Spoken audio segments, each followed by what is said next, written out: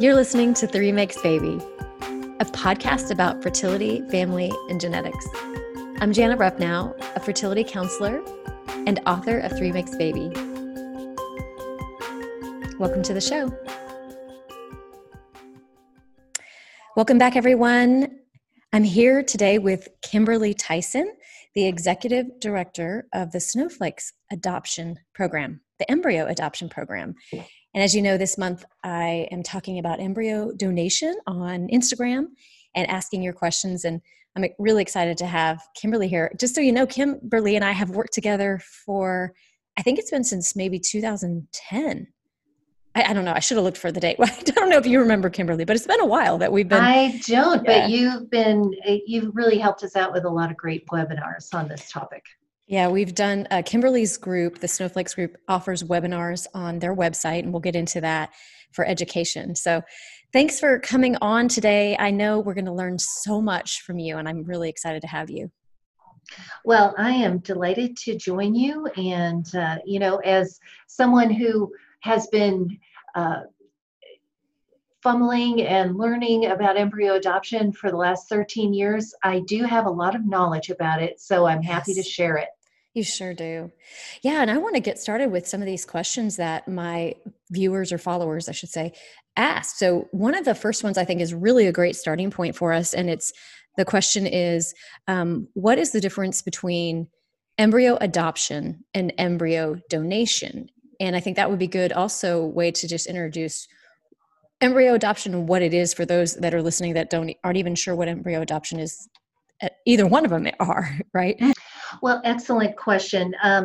I think you have to take a step back and know, where do these embryos come from? I'm not cooking them up in the back room here in my office. So exactly. The embryos are remaining from couples who have done in vitro fertilization, and they ended up creating more embryos than they were going to end up using for themselves. I mean, they didn't intentionally do that, but that's what the result was. So the embryos that they don't use for themselves remain in frozen storage.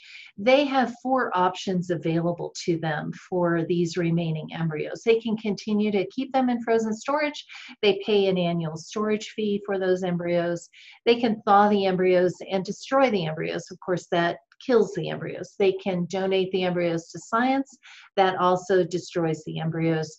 The only life choice available to them is to donate the embryos for reproduction. They can donate for reproduction through a variety of ways. We call it embryo adoption because we're an adoption agency. We established the first embryo adoption program in the world back in 1997. We did it specifically to help families who had remaining embryos treat those embryos with the same respect that a birth mother is going to give to her baby that she's carrying and is planning to place for adoption. So we wanted to follow the best practices of adoption for embryo adoption because the reality is the end result is the birth of a human child into a family that child is not genetically related to. This is the definition of adoption. This is why we follow the best practices of adoption and use the term embryo adoption.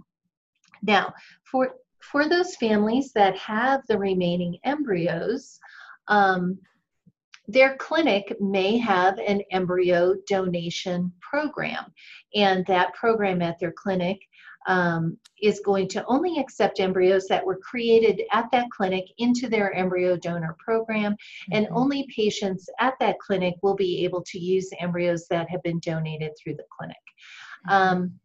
So here's where some of the very serious differences between embryo donation through a clinic and embryo adoption through an adoption agency are grounded. So in a clinic, it's going to be an anonymous placement of embryos. So the embryos that are donated will always be I shouldn't say always, it's way too inclusive. Maybe there's a clinic out there that allows a family to have a say, but for the most part, it's the medical staff that are going to take the embryo donation, look at the waiting list of families, and determine how many embryos each of those families on the wait list are going to get from that donation.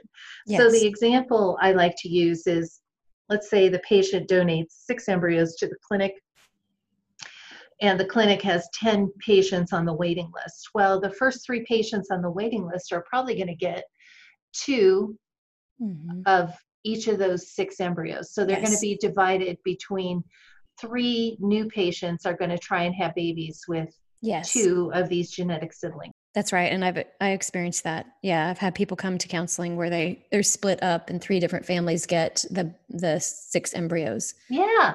And so the family who donated them has genetic siblings. Mm-hmm. And they're not going to know that their embryos were split up between multiple families at the clinic. The families that are getting the embryos at the clinic don't know anything about the person who donated them.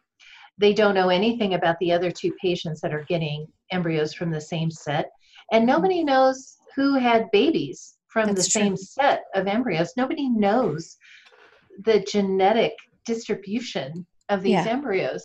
And that's true because I know I've had, when I ask my clients that are going through the process that I'm counseling, if they know, I'll ask them things like, do you know if the donor knows that there's a split? Sometimes they say they do, but most of the times they don't. And they also say where they don't know if they've even been counseled, if the donating parents have been counseled. So I can definitely attest to there's not much communication happening within Right. Right. those settings. And so the Mm-hmm. downside of that is, okay, so you've got this fertility clinic, it's in a geographic location. Don't you imagine that the people using this fertility clinic are geographically located near that clinic for the most Mm-hmm. part? So uh, clinics are, the likelihood of these people meeting each other is slim to none. I just think that isn't reality. And Yeah, I also think with 23andMe and social media, you can find people. There's no easily. secrecy. Secrecy is a myth. Yeah. And one of my guests actually, or one of my clients, went to school, high school, with a half sibling and didn't know it until they both graduated. So Yeah. it's more common than even I thought 8 years ago. Hmm. It's Hmm. not that rare. We can't dismiss it. You're right. Mm-hmm. Right. So on the other side of the equation, you've got an embryo adoption program, such as the Snowflakes embryo adoption program. In this program, there are protections that are based in the best practices of adoption. One of the things that we do in the Snowflakes program, that same set of 6 embryos, we're going to place that set of embryos with one adopting family. Yeah. And the Good. donor is going to choose that family. The donor is going to learn about that family through a family profile. Mm-hmm. And the adopting family is going to learn about the donor through, again, through a family profile, but also they're going to get 3 generations of medical history about that family. Mm-hmm. They're going to know if there are genetic siblings in that family. Okay. Um, Yeah. and the family who's adopting that set of 6 embryos is going to probably be able to have multiple frozen embryo transfers. So the likelihood Mm-hmm. is that they're going to be able to have genetic siblings. Mm-hmm. Okay. Mm-hmm. Now, on the other hand, maybe that adopting family only wants to have one child. Well, we're not going to match them with a family who has 6 embryos. We're going to match them with a smaller set of embryos. So Okay. we're Yeah. looking at a lot of factors in the matching process, and our matching is not a lottery thing online, nor is it like a bingo ball mixer upper. I mean, we are doing hands-on matching, and the Mm. matches that we make are generally very well accepted by the 2 families. We get a lot of really Okay. good feedback about the matches. Now, do some people do matching, or was that way in kind of randomized ways? Because I know there's other groups out there that do embryo donation more, Mhm. and they don't have the same model that you do. Right. But do you know anything about that, or? Yes, I know a lot about that. Yeah. So there are online matching services. They work a lot like Match.com for dating, or uh, I don't know that there's any swiping right or left yet, but so that's a lot of Hmm. self-matching. Usually Okay. the way those services work is it's free to the embryo donor, and there's a charge to the person interested in acquiring the embryos. Generally, the term embryo donation and embryo adoption, the lines between those things are they're very blurred because Yeah. some of these online sites will call what they're doing embryo adoption, but Hmm. they're not following any kind of adoption model whatsoever. They just call it Hmm. embryo adoption, and I don't have any problem with that. What I do Yeah. have a problem with is when the term snowflake baby, which is a registered mark of snowflakes, Hmm. is now kind of like Kleenex. Kleenex tissue, it's a Oh, tissue, but Kleenex is a brand name. But yeah. everybody says, "Hey, give me a Kleenex." And when Yeah. people give birth to children born as a result of using donated embryos, a lot of times they call them a snowflake baby, Oh, okay. and Mm. that's fine. But the reality is, it's a registered mark, and I don't have time It's not. to start to Yeah. fix that. Yeah. Yeah. And I think that what I hear you saying is, like, what's important is knowing that that model that you follow, the adoption model. And I wondered if there's any type of accreditation, or, that's, can people look for that and when they're looking for a program to work with? Well, no, there is no accreditation, Okay. but because we are a licensed adoption agency, so we operate in 10 states in the United States, Hmm. but our Snowflakes program is both works in all 50 states as well as internationally. Because embryo adoption is not governed by adoption law, the state licensing agencies don't have any control over embryo adoption, but that is another reason to work with a licensed adoption agency, because we're following the best practices of adoption when it Okay. comes to embryo adoption as well. And I think for parents that are listening, I think what I do hear is, I do hear some resistances to that when I talk to people, because they a lot of people don't want to go through the, let's say, quote unquote, adoption model, because they believe that it's a difficult process. And I know you've already been through a lot. You've been through infertility. It's a long road. And so coming to that place feels, daunting and overwhelming, and sometimes scary, because you don't know, you feel like you have to jump through more hoops. And I totally get Hmm. that. We adopted from China, and took 2 years. So I get it. But at the same time, what I do encourage is that, parents look and have that long-term view for their family. Well, you know, you will get over this time in your family life, and you'll have the rest of your wonderful family life to live and to grow and Hmm. be healthy. And so what I find is the adoption model really establishes that great healthy foundation for a family, and that education that you need as you're preparing for Hmm. this. Hmm. So. And I also feel like um,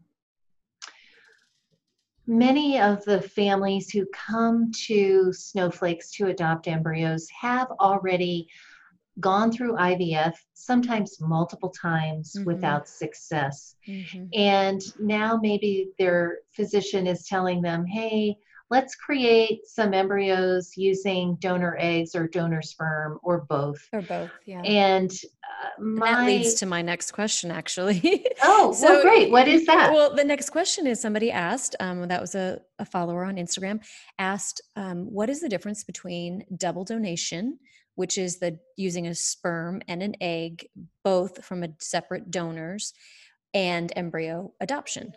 Okay, that is a very good question, because Um, embryo adoption is, again, helping families who have remaining embryos in frozen storage that are simply waiting for a friendly womb. They want to get them matched with an adopting family who is going to give those embryos the opportunity to be born. So when I am working with fertility clinic patients on my website, what I'm trying to educate people is if you are faced with, you failed your IVF, or for some reason, maybe your eggs have been deemed not viable, why go and buy human eggs and do IVF with human eggs? It's an expensive process when there are embryos waiting already that have been created. And many of these embryos, basically about 50% of the embryos that are donated through the Snowflakes program, were created with donor eggs or donor sperm or both. And wow, that's a big number. So I just encourage people to really be thoughtful about that. People who have gone through IVF multiple times without success are usually doing that because they have this very strong, and I think it's a very innate desire to have a genetic child. I get that. But I also have had families that have done that, have spent over $100,000 trying to have a genetic child. It wasn't working. They ended up using embryos through the Snowflakes program. They had their baby, and my conversation with them after the fact is basically this: man, if I had known how unimportant it was for me to have a genetic child, I would have saved myself an awful lot of money and a lot of time, because I have little Johnny in my home now and I love him dearly. And he is, there's no difference between him and a genetic child for me. Yeah. And a great point.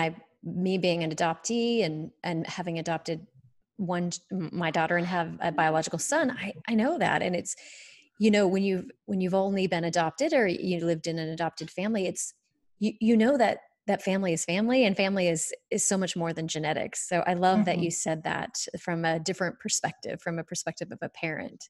That's great. And I think the other values of working with an adoption agency is the education, because the reality is that for the family who's adopting the embryos, you're going to be giving birth to a baby that very likely has genetic siblings that already exist in the world. And there is this very important connection that needs to be made between the donor family and the adopting family. We tend to call the donor family the placing parents, because you don't donate children to families.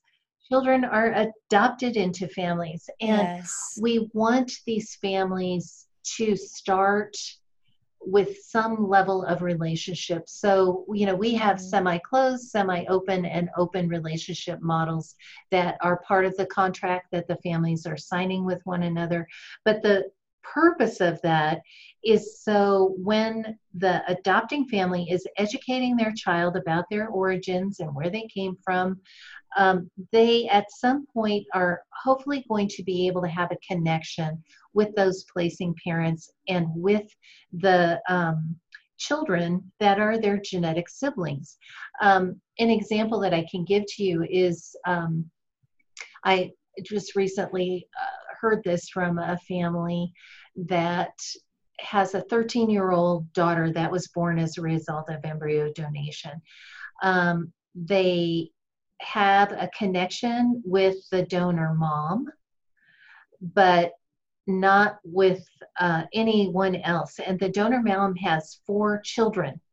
So they're genetic siblings of this 13-year-old girl. The 13-year-old girl knows she has genetic siblings, but the donor mom never told her children that they were born as a result of an egg donor. And I don't know, she used a sperm donor too, but it was egg donor.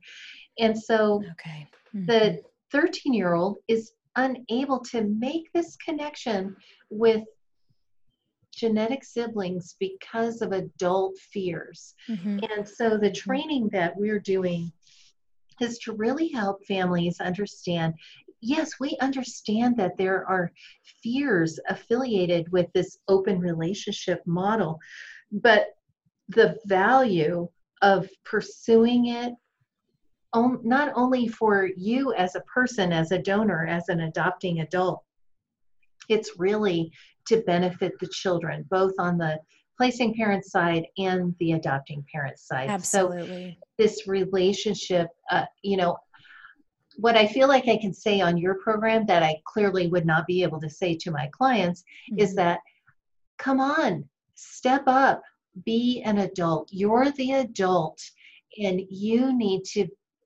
be brave enough to do this for your children. Yes, and it's that's my message too, is to say, that there is a way you can overcome these fears, and it's important for you to overcome your fears. And I know you've probably heard me say that otherwise grief time travels, because Mm, grief leads to fear, and then fear leads to grief, because what happens is your fear and blocking your children's relationship and their genetic connections out there, their genetic kin, blocks their ability to fully embrace their story, because their mhm, story is different than yours. They have genetic connections out there that are not in their immediate social family. And to block that for them, because you're afraid, is creating more sadness and grief for your child. mhm, Because your child is now having to either repress or deny a part of themselves, in order to please you, keep you happy, and show their gratitude to you as their parent. And so what happens is they have issues, and they become mhm, angry and resentful, or just have some identity concerns over their lifespan. And so that's how grief time travels. Your infertility grief continues on in the family, but it doesn't have to. It doesn't have mhm, to, if you can overcome these fears, about mhm. losing about your own genetic loss, and your infertility, struggles, and just being, all the things that come up, being different socially, all these things. So, yeah, I totally agree. That's a I great think point. embracing, and even embracing the building of relationship at a very low level initially is so great, because Mhm. this is how we build relationship. I mean, we don't just dive in all the I'm sure That's it true. happens on occasion, but relationship is built one Gradually. step at a time as you Hmm. build trust with one another. Yes. And, the reality with embryo adoption is the placing parents, they don't want to be the parents of this child that's going to be born as a result of embryo adoption. Hmm. They are parents. They're involved with being parents. They have Hmm. decided that they don't want to have any more children. That's why they're placing these children for adoption, these Hmm. embryos. Hmm. And so I think on the adopting parent side, there's always a lot of fear that, ooh, I want to be the parent. I don't want them to be involved. That same thing happens with birth mothers and Yes. choosing families, Hmm. So um, there's just a lot of education to help people think through this and think through that the child has not only their biology with the placing parents, but they're going to have their biography with their adopting parents. And those both of those things are making that child who they are, and open relationships are supporting that child in their human development. Absolutely. Yeah. All it doesn't One doesn't dismiss the other. So Hmm. and that's there's room for us all. There's room for all, in the relationship, and in the story of Hmm. how your child came to be.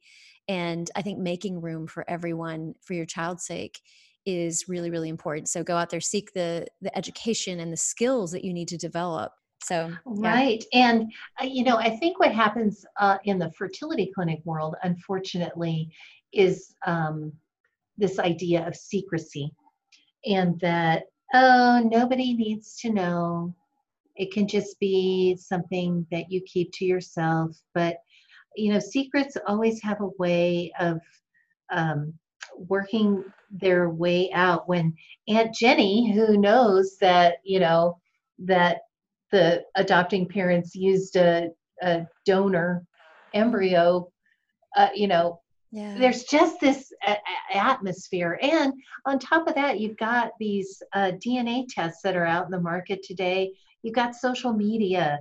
You've got organizations like the Donor Sibling Registry. Hmm. There are ways for children who are older to make these connections. Hmm. And Easy. Hmm. so it's not good thinking to think that you can keep a secret.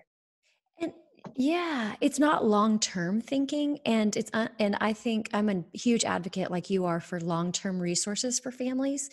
And so your uh, your agency provides that long-term, resources and education. And so we don't just drop the families after they become pregnant and have their baby and say, okay, good luck. We're there as an ongoing support system, and, Mhm. for them to continue. Because, as a parent, we're always learning. Mhm. We're always learning. And I love that you provide that long-term guidance. So, Right. And, yeah, we keep permanent records of the good. matches that we Yes. make. And that's not true at fertility clinics either. Mm-mm.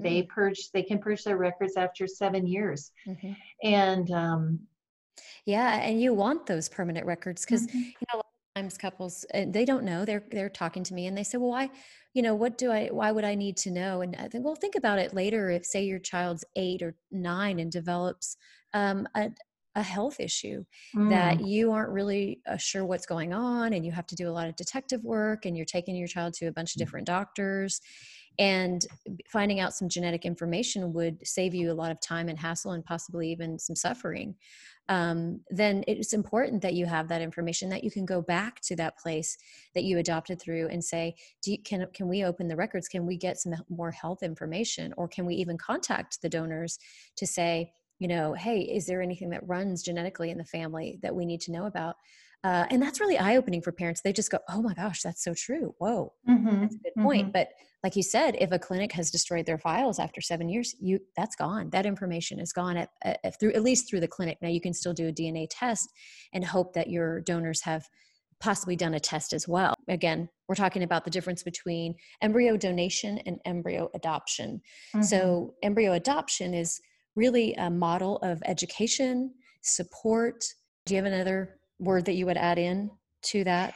Well, it's protections. It's protections, and the services that we offer are all inclusive. I mean, you don't have to figure anything out. We've already figured it out for you. That's great.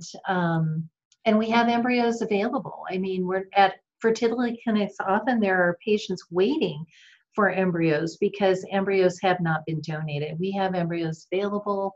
Um, I just feel like the protections that using an adoption model puts into place brings about security both for the placing parents and for the adopting parents and for the resulting children, and also for the children that already exist in the placing parents' family. Yeah, and tell me what you mean by protections. Yeah. Well, if we are encouraging open relationships with one another, hey, we know where the genetic siblings are. We don't want them marrying each other, right? Okay. Yeah. We are putting protections in for the adopted child because we are going to be helping that adopting family learn how to communicate the origins of this child to Hmm. him or her as they Hmm. grow up with different tools as the child ages. We've got this permanent record of the adoption. We Hmm. are providing nobody provides 3 generations of medical history on the placing parents to the adopting parents. So the adopting parents get 3 generations of medical history. Um, and the matching process that we're doing is, you know, we as an adoption agency have been vetting the adopting parents through the home study process. So the placing parents have some um, security in knowing that, okay, it's not just Joe and Susie Blow off the internet that I'm going to place my embryos with. I'm going to know something about Okay. Joe and Susie before I pick them. And I'm Okay. going to Yeah. know that the agency has vetted that family through the home study process. So it isn't as random. Well, let's go back to that. So they get to pick, because in clinics, the donating or the placing family does not get to choose. So do you get to choose if you're a placing family? Absolutely. I mean, that's the basis of the Snowflakes program is to allow the donor family, the family with the remaining embryos, to choose the adopting family. So what we do in our matching process, both families have given us preferences in a match. We're looking at the finances of the adopting family. We're looking at, um, how many children do they want to have, and all kinds of things. And again, both families create family profiles. And so we're looking at all of these different pieces of information. And first, we're looking at it from the donor's perspective. And so if the donor has said, well, we want it to be a heterosexual married couple, and we want them to be married at least 3 years, and we want them to have this faith practice, and we want them to make this much money, and we want them to be excited about higher education, and we want the mom to be a stay-at-home mom. I mean, I'm just throwing preferences Mm-hmm. out there. Mm-hmm. And so we're going to be looking at that. We're going to be looking at the profile we have for adopting families. And then what happens is the adopting family's profile that we think matches what their desire is given to the donor family. They review that profile and they tell us, yeah, we like this family. This looks like a good match for us. Okay. Then the adopting family is going to get the donor family's profile and read through that. They're going to get the 3 generations of medical history. The embryology reports are going to be sent to the clinic where they're going to have their frozen embryo transfer done. They're going to be having discussions with their physician about the match with the embryos. And then they're going to decide, yeah, we like this match. And so the families are matched. If for Okay. some reason they don't like the match, then we're not forcing any matches. We don't Okay. force any. Yeah, and you mentioned the family example. I know it was just an example, but it was a more traditional family Mhm. model. Do you have any, do you have an affiliation, like a religious affiliation, or any model where you have anybody that you don't, you have That is an exclusions to? excellent, yeah, that's an excellent question. We do not exclude anybody from the Snowflakes program. Okay. We are Nightlight Christian Adoptions. Snowflakes is Mhm. a division of Nightlight Christian Adoptions. Christian is who we are. Christian is our worldview. Christian is how we run our business. Mhm. And so anybody and everybody is welcome to our Okay. program. But Okay. here's where the caveat is Okay. that, because we are Nightlight Christian Adoptions, many of the people that we're attracting to our program have similar faith-based persuasions. Mhm. And so when we have somebody who wants to apply to the program that maybe is an outlier to that, like we've had people donate who they declare that they're atheists, and it's like, Mhm. sometimes it makes me laugh because I think, well, why, as an atheist, would you want to donate through the Christian program?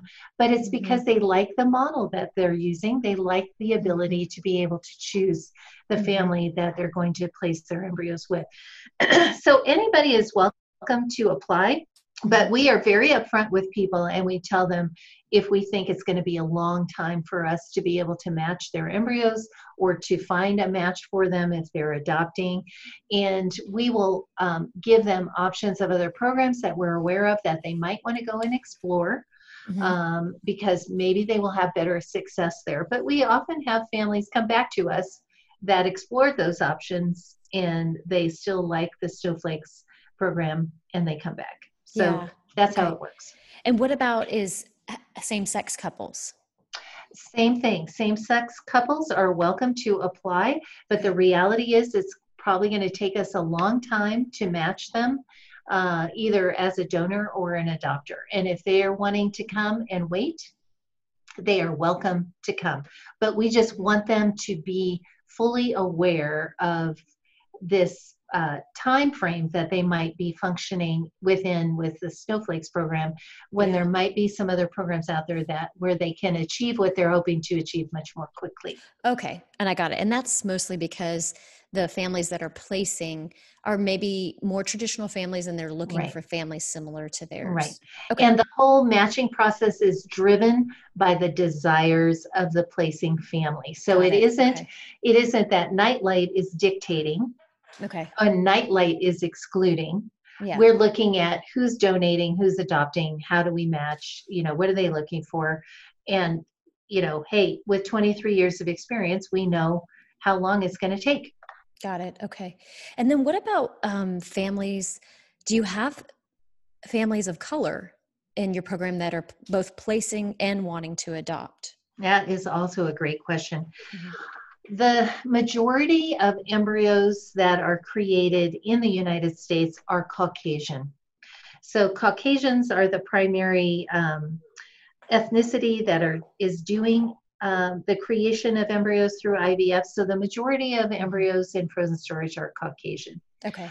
We do on occasion have mixed ethnicity embryos. We have full other than Caucasian embryos, but I will give you this example. So say we had a Black couple want to donate their embryos through the program, that would be great.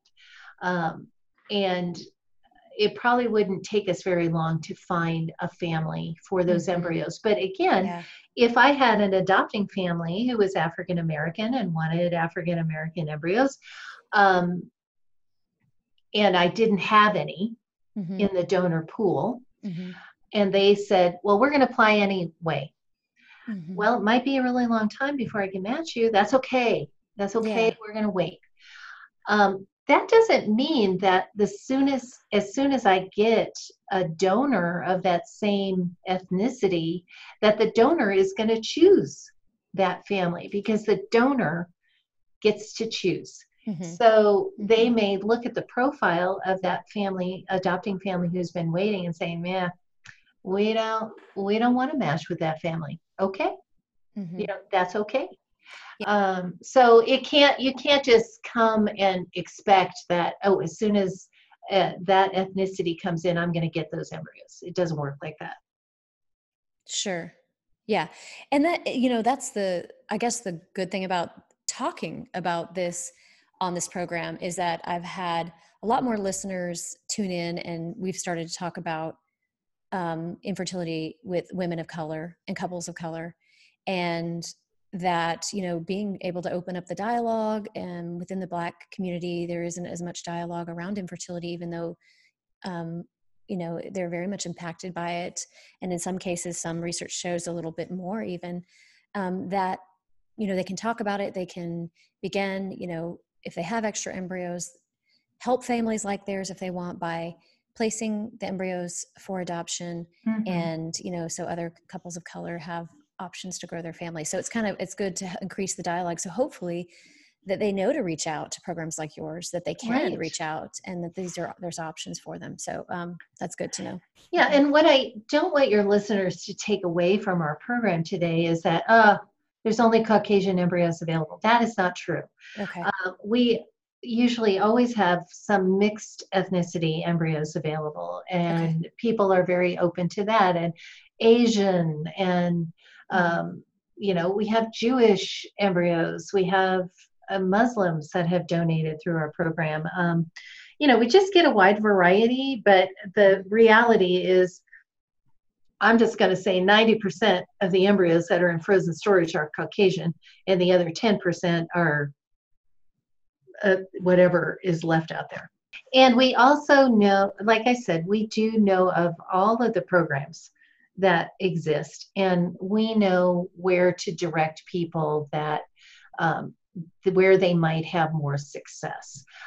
We also talk with other programs, and if we had a Black family come that wanted to adopt and they wanted Black embryos, we can reach out to other programs that we know to ask, do you have?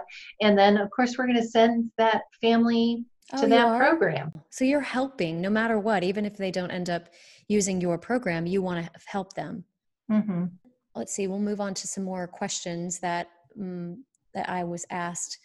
One of them was about a family that has traditionally adopted, and now they're looking into embryo adoption. And they're just wondering if there's any special considerations, or they're worried about their first child feeling maybe less than because they the mom didn't carry their first baby in utero.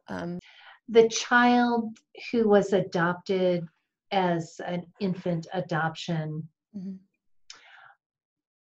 is clearly going to have things that it brings into the relationship that are a result of that type of adoption. This is one of the beauties of embryo adoption because you are going to control the prenatal environment.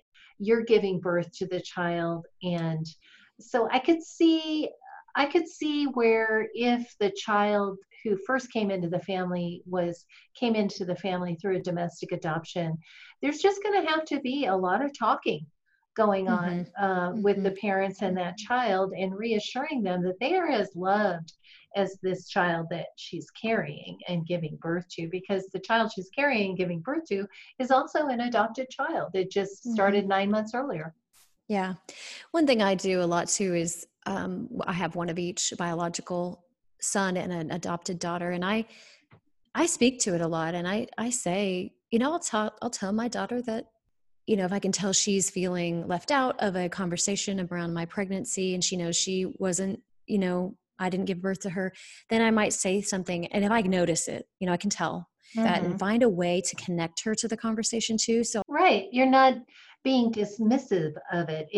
It's reality. People who come to the Snowflakes program and already have children in their family, depends on how many children they have in their family, number one, because a lot of times the people who are placing their embryos, um, they kind of are wanting to help somebody who's been dealing with infertility. And so I'm not saying this is true of all of our placing families, but some of them are saying, yeah, we don't really want them to already have children in their family. We want these to be their first children. oh, they don't want, okay. Is that because they're concerned about how they might feel? Because like a lot of people have secondary infertility, so they may still be dealing with infertility and have their own. That was our story. I don't I don't think it is as much as they like relating to the adopting family based Okay. on the infertility story that the adopting family has. Now, Got it. Okay. again, I'm throwing generalizations out there. Clearly, we have had families adopt embryos who already had children in their family.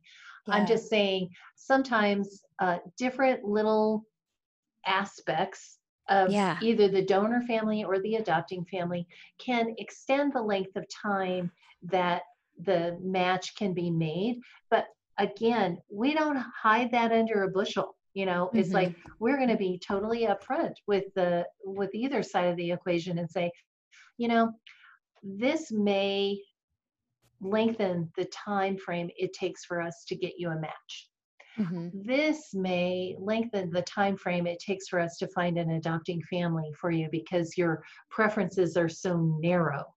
And and then after they don't get matched for 12 months and we go back and over those 12 months we've been saying, you kind of need to loosen up a little bit. You need to loosen Yeah. up a little bit. And they don't. And then after so long, when they don't get matched, it's like, look, we're not going to be able to match you unless you change some of these preferences. Yeah. So that kind of thing goes on. But we have families that have children in their family. We have families that have dealt with their own infertility. We have families that don't have any children in their family to start out with. We have it all. I mean, all of it happens at the Snowflakes program, and um, it's just exciting to see how families are built. We also have single women that come to the Snowflakes program, and they have success as well. Yeah. Well, and where can they find your resources that to learn more about embryo adoption? I just recently updated the Snowflake section of our website at Nightlight, and you can get there directly by just doing www.snowflakes with an s.org. There's information for adopters, there's information for donors, there's information about how to finance your adoption. I will say that embryo adoption is the least expensive form of adoption aside from foster adoption. But in the foster system, it's really going to be very, very, very, very rare that you're going to get an infant adoption. So if your desire is to adopt an infant, the embryo adoption program is both a more direct path to do that, and it's less money than a domestic adoption. Embryo adoption is going to cost around 15,000 when all is said and done. Domestic adoption is going to be 25, Okay. 30,000. Okay. And the Snowflakes, can you say that website again? Sure. It's Uh-huh. Make snowflakes.org. sure you put in org, folks, because I just put on, Yeah, not I just com. did com and that didn't Yeah, work. not com, org. Yeah. Or if, it's easy to remember snowflakes. It's not so easy to remember Yeah. nightlight, but nightlight is our mother company, the mothership, and you can get there at nightlight.org as Mm-hmm. well. But especially, and you can get to the nightlight section of the pages as well from the Snowflake section if there are other adoption programs that you're interested in. But there's tons of resources available and videos and webinars. And the other website that I have is embryoadoption.org. And there's a lot of information available about it. And it's more of a neutral central repository of information, whereas Snowflakes is about Snowflake's program. Mm-hmm. That's great. I think, it's great to have resources, learn more. People are always asking and wondering where they can learn more about embryo adoption and how to best, parent their children and prepare their children for their children that are coming. If you want to know the difference between semi-closed and open, I know that people will be very curious about those distinctions. And does the adopting or does the placing family then dictate that as well? Or is that negotiated? No, that is Okay. a mutual agreement between the two families. But of course, I'm not going to match a placing family with an adopting family who doesn't want a lot of communication, and the placing family wants, hey, let's go vacation together. So I'm not going to match those two families. Yeah. And then for those that are intimidated by the home study process, what would you say? What's that process kind of look like? Well, the home study we're not trying to eliminate you from being able to adopt. Mm-hmm. We're trying to prepare you to be as successful as possible in the adoption process. So the majority of the home study is education. We're actually also doing background checks. We want to know you're not a serial killer. Mm-hmm. That's important. That's important. Before we let you adopt, we also don't want to see that you have, a child abuse record or something like that. So, we're doing background checks. Protection again for the child as well. Yeah. We don't want to, there's a lot of things that can go wrong there, unfortunately. And so we want to protect children. Mm-hmm. It does involve a visit to the home, but again, it's not, if you live in an apartment, it doesn't mean you can't adopt embryos. If you live in a 5,000 square foot house, it doesn't mean that you're better qualified to adopt embryos. So, we're visiting the home to maybe make suggestions about, hey, you should probably get those little plugins for your electrical outlets and put that in. Oh, at the top of the stair, you're going to need this baby gate because you don't want baby falling down the stairs. Okay. So is there anything else you want to share, Kimberly, before we wrap this up? Well, I think the most important thing that I would like to communicate to people is that even if you have failed at IVF, but you still have this great desire to give birth to a child, embryo adoption really has helped so many families to do that. We now have over 750 babies that have been born through the program.